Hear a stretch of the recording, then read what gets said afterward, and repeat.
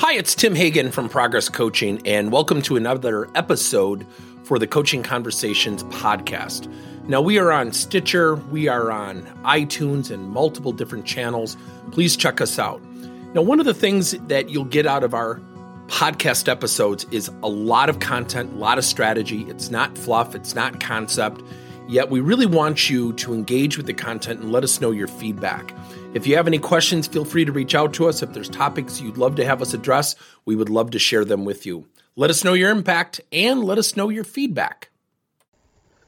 One of the things we go through when we coach is we coach to things where we want greater accountability. We want a greater meeting of expectations. So when you think about coaching people, think about how do we facilitate that accountability? So some of the most common things that we hear, or in terms of challenges where people want help, are conflict, teamwork, more effective communication. Let me teach you a strategy that will make your coaching so much easier, and much more readily acceptable by the people that you're coaching. So let's say that we're coaching somebody who needs to just get better at, let's say, effective communication, okay? Now, what does that mean? What does it mean to have effective communication? Let's be honest. People are going to have their own spin, their own interpretation, their own difference, their own insight to what that means.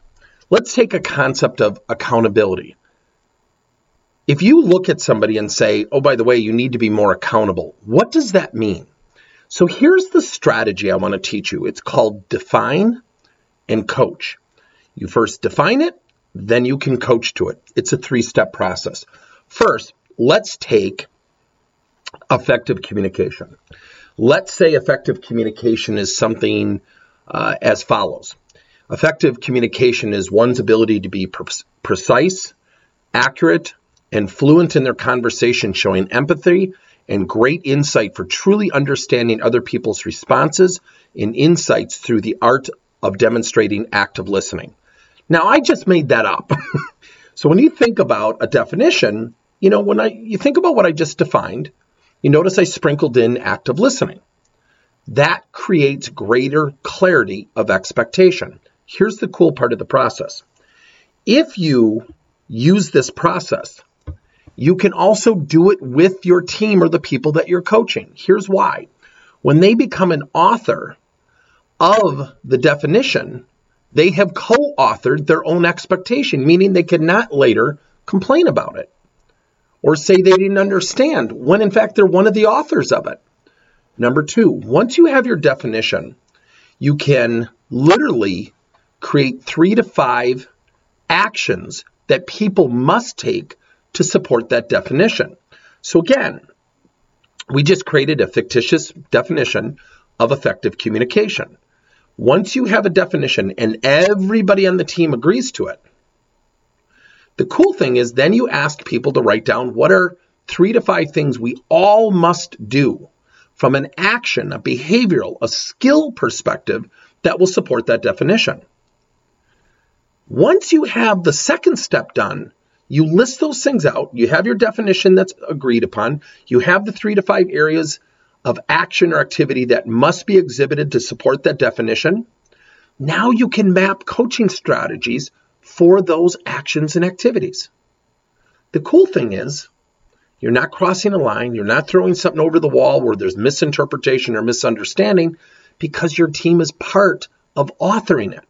So the lesson in creating great team expectation is 1, define it. Let them be participants in the co-authoring. Certainly as the leader, you're going to steer it, massage it, and obviously define it in a way that it meets your leadership expectations. With that being said, allowing them to be a part of that process is powerful. Number 2, list out the actions or activities. So let's say one of the actions for effective team communication is the ability to demonstrate active listening. Now, let me define that. That's the ability to paraphrase back to somebody what they said or what they meant. Come on. Do people really do that? I mean, let's give a little bit of a test here. When somebody's talking, are you thinking about what you want to say while they're talking? So are we listening to respond versus listening to understand? Active listening takes practice. How often do we have misunderstandings, misinterpretations, assumptions, because we don't listen to each other and we don't practice it? And it is a skill set. It's also a behavioral attribute. Once we have our definitions, so let's take active listening was one of those actions or activities. If you do not facilitate practice, your people will not arbitrarily get better at it in a consistent or on a consistent basis. So the lesson for coaching to team expectations is define it, list out the actions or activities, and then coach to those. And if some of them are skill-based, which some of them should be, you have to facilitate practice sessions. Thank you for listening to another episode of Coaching Conversations by Tim Hagen and Progress Coaching. Now, our company is always coming out with new and innovative solutions to help leaders coach their employees. And recently, we just created a new service called Coach to You, where leaders can pick and choose topics and assign 7 to 21-day programs for employees to learn and, more importantly, apply actions and then reflect and share what they're going to do going forward as a result of the learning. It's called Coach to You. We're literally bringing coaching to your employees. If you're intrigued, we'll have a link in each one of our episodes where you can get more information. And again, thank you so much for listening to another episode.